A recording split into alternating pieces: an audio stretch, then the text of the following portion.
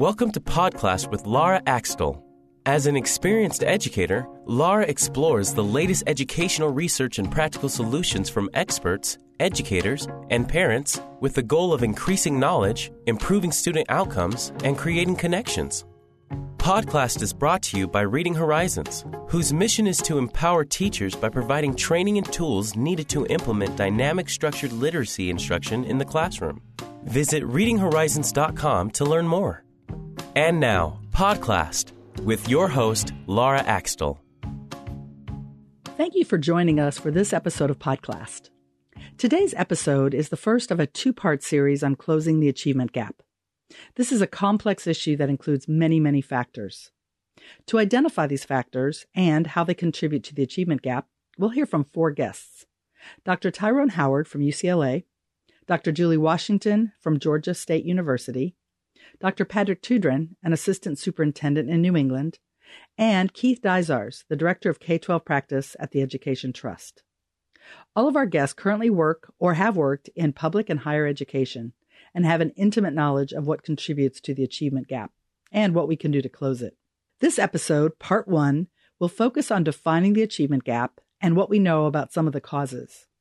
As you listen, see if you can identify the common themes raised by the various guests. On the next episode, part two will explore solutions. Based on what we know, what can be done to address and close the achievement gap? We'll begin today with Dr. Tyrone Howard. Dr. Howard is a professor of education at UCLA in Los Angeles, where he is also the director of the Black Male Institute. His publications include his 2010 book, Why Race and Culture Matters in Schools, Closing the Achievement Gap in America's Classrooms. Welcome to Podcast, Dr. Howard. Thanks for joining us today. Thank you for having me. So let's get started by just having you talk a little bit about how you are connected to the topic of the achievement gap.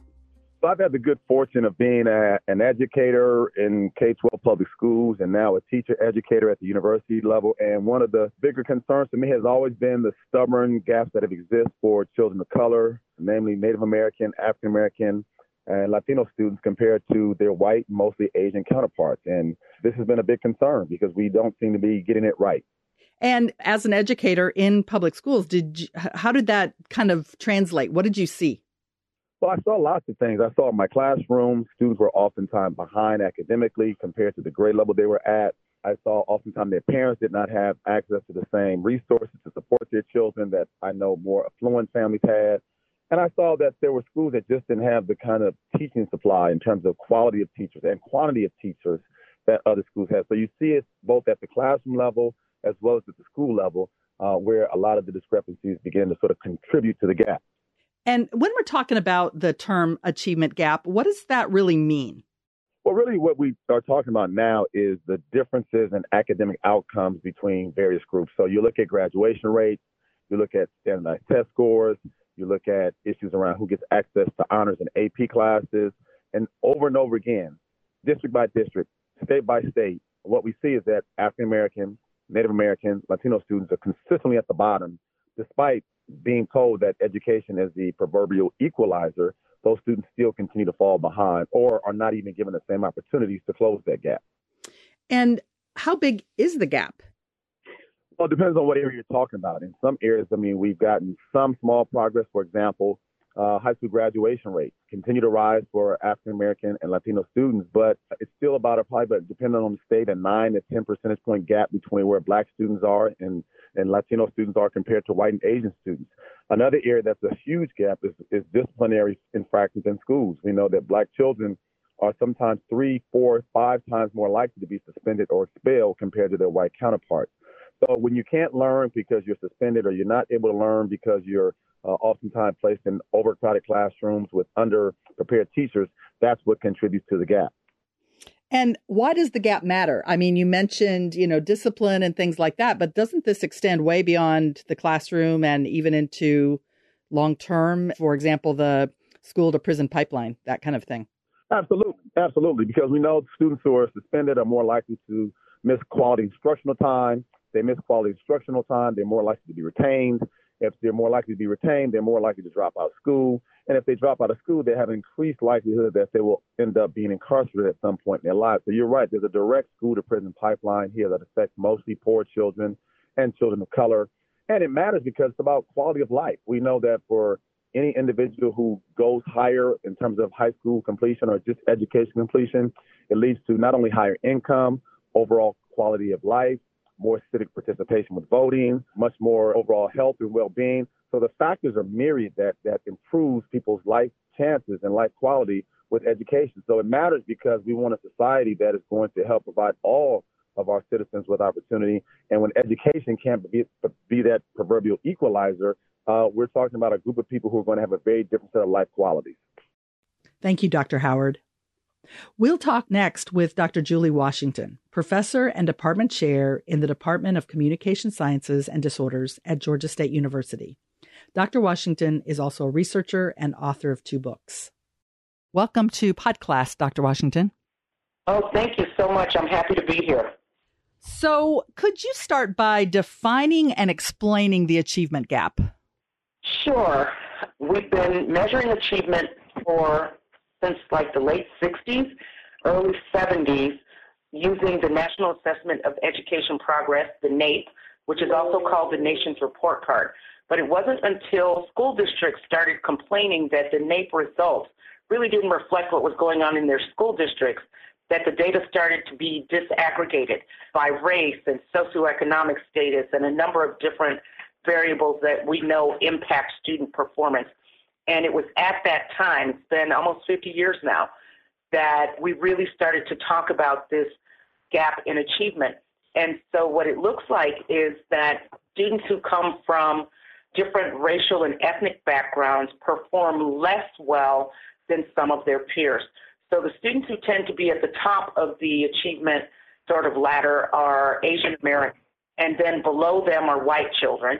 And then beneath them, in terms of their achievement, and significantly beneath them, which is why it's called a gap, are African American kids, Latino kids, and American Indians. Got it. And what factors contribute to the achievement gap? I think there are a lot of factors that attribute to the achievement gap. I don't think we understand all of them, but we do understand some of them. And a lot of them are related to opportunity and access. Access to excellent teachers, access to high-quality resources, high-quality schools tend to be real factors that we know impact kids. And so that's why we tend to see in some areas like our rural areas, the gap is not by race, it's a resource gap. And so we tend to see resource issues with kids who are growing up in poverty, for example. Some of the race issues we also know are related to low expectations for kids from certain groups, and so that's a racial bias issue. So it can be a number of issues that we are seeing over time that influence how well kids are doing. There's a readiness gap. We do know that when you look at children coming into school at preschool or kindergarten, that they often, if they are poor, if they are minority, if they come from certain areas, that they are not at the level that we expect for preschoolers and kindergartners in areas like knowledge of letters or their vocabulary development and just sort of their general school readiness. I know that parents of young children know now that the things that we used to teach to kids when they were coming into preschool, we now expect them to know when they get there. And when they don't know those things, it represents a gap. And so we see kids who are coming from families who, have a lot of opportunities and a lot of background knowledge that develops from all these opportunities that kids have that really support them when they get to school. If you come to school without those things, then you tend to be behind the grade level expectations that we have, even at preschool and at kindergarten. There's a researcher at Stanford, Anne Fernald, who calls it the beginning of a developmental cascade. So that poor readiness at preschool, at kindergarten, is the beginning of a gap that is very, very difficult to close. And we haven't been very successful at it. We appreciate you taking time, Dr. Washington. Now we'll hear from Dr. Patrick Tudrin. Dr. Tudrin is the Assistant Superintendent for Student Services at East Windsor Public Schools in Connecticut. As you'll hear, his role gives him a unique perspective on and reinforces what Dr. Washington said about early childhood readiness.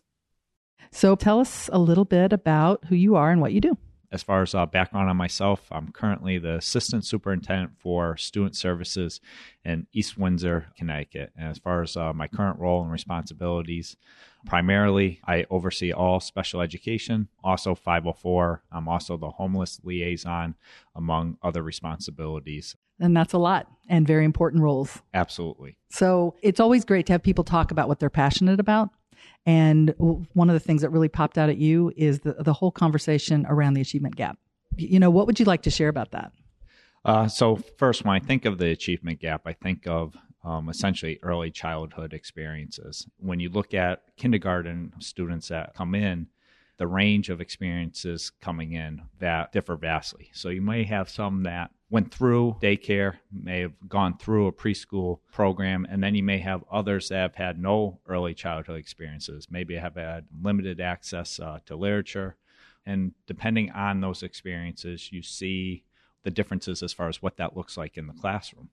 And really makes it really challenging as far as kindergarten teachers. In some ways, they have the least amount of data. A lot of times they're meeting families for the first time, unless there's been older siblings that have gone through the school district prior.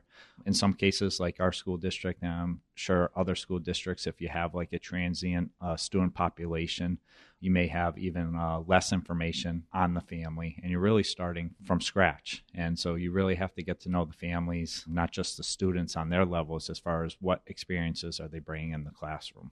And could you clarify a little bit, what kinds of deficits are you talking about, or just those gaps that you're not seeing with some students when they enter preschool or kindergarten?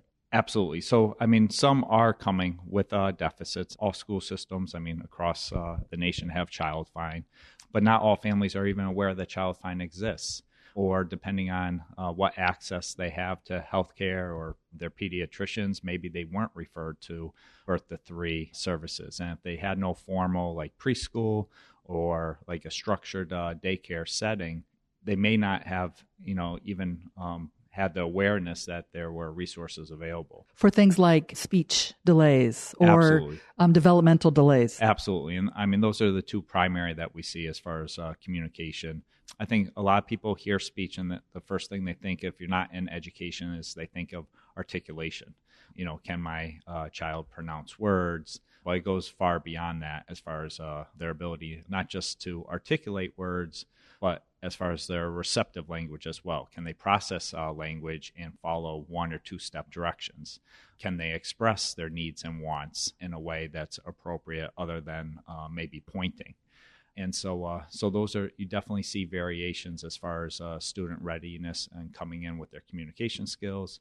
As far as like their early literacy skills, you hope that they can identify the letters in the alphabet. More importantly, you hope that they can identify the sounds of the letters in the alphabet, have some basic numeracy skills as far as number identification, as far as just early starting points. And do you see students who come in without those things? We do. And I think which would surprise many who maybe come from well-rounded families and who in their households have essentially resources available. And it's funny how you refer to maybe like books in the home as resources, but they really are. And I've read research as far as just reading to your child 10 minutes a day prior to them entering kindergarten makes a world of difference. And you really don't think of it in that small numbers, but 1, just having books available, and 2, actually reading to your child makes the world a difference. We appreciate that, Dr. Tudrin. Stay with us. We'll be back in just a moment. Podcast is brought to you by Reading Horizons, the creator of a structured literacy program for beginning readers, struggling readers, and English language learners of all ages. By combining professional development, teacher-led instruction, and data-driven software, students receive targeted instruction that leads to efficient reading improvement. Visit readinghorizons.com/demo to see how Reading Horizons can transform your reading instruction. Our last guest today is Keith Dysars. As the Director of K-12 Practice at the Education Trust, Mr. Dysars' work focuses on equity and ties together much of what our other guests have shared. Mr. Dysars, thank you so much for joining us on Podcast. Thank you for having me. Happy to be here. So, could you begin by explaining your role as Director of Practice at the Education Trust? What is the primary goal of your work? So my role here at EdTrust is to look at how issues of equity are playing out in the daily activities of classrooms, of schools, and districts. We're an educational advocacy organization, and a large part of my work is looking at and working with my colleagues in policy and in the research space in P12 to make sure that we're informing each other, we're advancing each other's work, and really checking the perspective of our equity agenda. And we like to think of ourselves as a three-legged stool in some ways, right? So there's educational policy, educational research, and practice. And, our goal is how do we keep each other on an even keel? How do we make sure that one doesn't get ahead of the other? Because it can always be a tricky place when that happens. And it's not always the easiest thing to do. Sometimes policy does get ahead.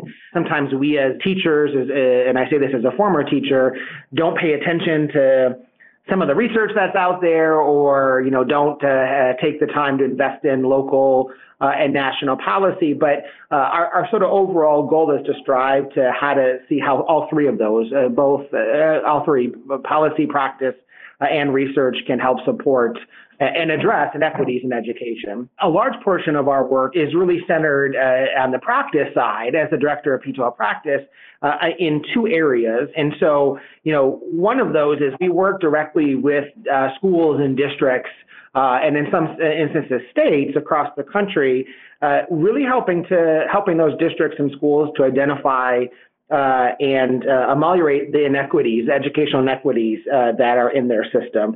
We do something called an equity audit, where we really help partner with the schools and districts and look at their data, point out where there are these educational inequities, particularly for low-income students of color, and then really help to work with them on the ground to say what strategies can you implement, what policies do you need to change, what practices need to change in order to address these. And so that's work that really informs and gives us a good perspective of what's happening on the ground in districts across the country.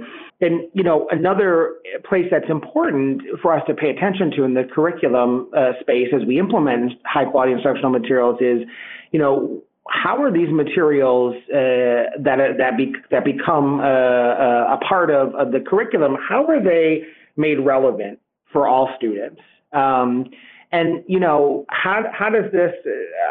do what we select how does it connect to students and, really provide them the opportunity to engage with a diverse set of authors, cultures, contexts?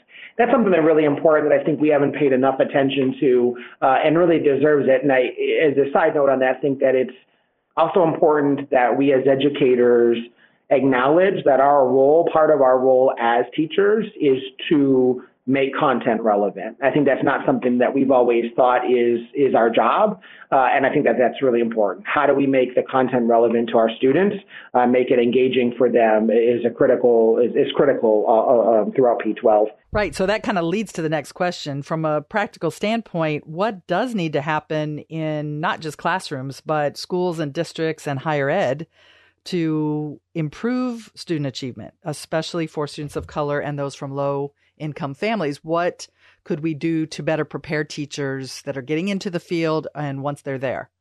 Yeah, I think that this really, to me, is a resource equity question, right? This to me becomes a question of what are the expectations that we have for what all students experience, not just in my school or in, my own, if I'm a parent in my child's school, but actually what do we expect from all schools? What is schooling? What is the schooling experience supposed to look like? And there are many things that we could talk about. I would sort of put out there, suggest three that I think are critical. And first, sort of we talked about this, but it's just students and children having access to a rich, well-rounded, and well-resourced education. This begins in as early as pre-K. How do we ensure that students, particularly low-income students of color, have access in the early years with a high-quality preschool experience? It continues in K-12. How do we ensure access to courses that make students have a well-rounded education? And the conversation here has to go beyond just the core subject areas. It extends into music and the arts, physics, biology, physical education, coding and computer sciences, languages. And let's be clear, these are not luxuries. And it's a shame if we think that they are. Those are basic necessary essentials for preparing our students to thrive. And that's sort of the common bar we should have for all schools, is how do they have access to it? We found some of our work. I mentioned the equity audits we do. We found that quite frankly is not the case. We know that from looking at national data across the country. This is not just in some systems. It's not in large city districts. It's not in small rurals. This is happening across the country. Students just don't get access to some of these courses. They don't get access to this rich, well-rounded, well-resourced education. And so we see that across the country, and is a large part of the work that we do here at EdTrust. I think a second one that I think is super important for improving student achievement is, all students deserve to attend a school that is welcoming, safe, and supportive. And the reality is that's just not the case. We see that in reports from students, whether it's their reports of just sort of heightened anxiety, but we also see it in the fact that many students, especially those students of color, they don't experience school as a supportive environment when they're subject to exclusionary discipline, including suspensions and expulsions. And we see that again in national data trending across the country. Third, I would suggest that an area for us to think about and focus on is how do we give all students the opportunity to attend schools with classmates that are diverse and to learn from teachers who represent the rich diversity of our nation. We know from just our personal experiences and from research that exposing students to peers and to teachers that have different perspectives and cultures helps prepare them just to be citizens, right? It's one of the first and foremost ways to create engaged citizenship and for the jobs that they'll experience in the future. So that's particularly important. And, that's important given what we know about how segregated schools are becoming. This is actually getting a problem that is getting worse, not better. And we also know that as we look at efforts across the country to diversify the teaching force. Our teaching force, as educators, we do not represent, in many cases, the diversity of our students. And so I would add that up as sort of a third area that we should focus on that can really help us improve student achievement. Thanks so much for sharing your perspective, Mr. Dysars. Thanks. Great for having me. Great conversation.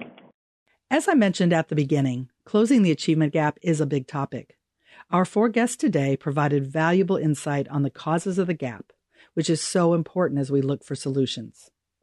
There was general consensus among them that it comes down to a couple of factors: readiness, access, and equity. When children live in poverty, are homeless, or live in some rural areas, they may have less access to the childhood experiences and resources that many children have that prepare them for kindergarten. Often this means that children haven't participated in preschool programs that give them an advantage when they begin school. When a student enters kindergarten already behind, this begins the developmental cascade that Dr. Washington referred to. Equity was another factor mentioned on this episode. Because funding for schools is not equitable, poor children and children of color often don't have the same opportunities as more affluent white children. The gap grows wider when resources aren't available or when expectations for some students are low. We are grateful to our 4 guests for taking time to participate in today's episode.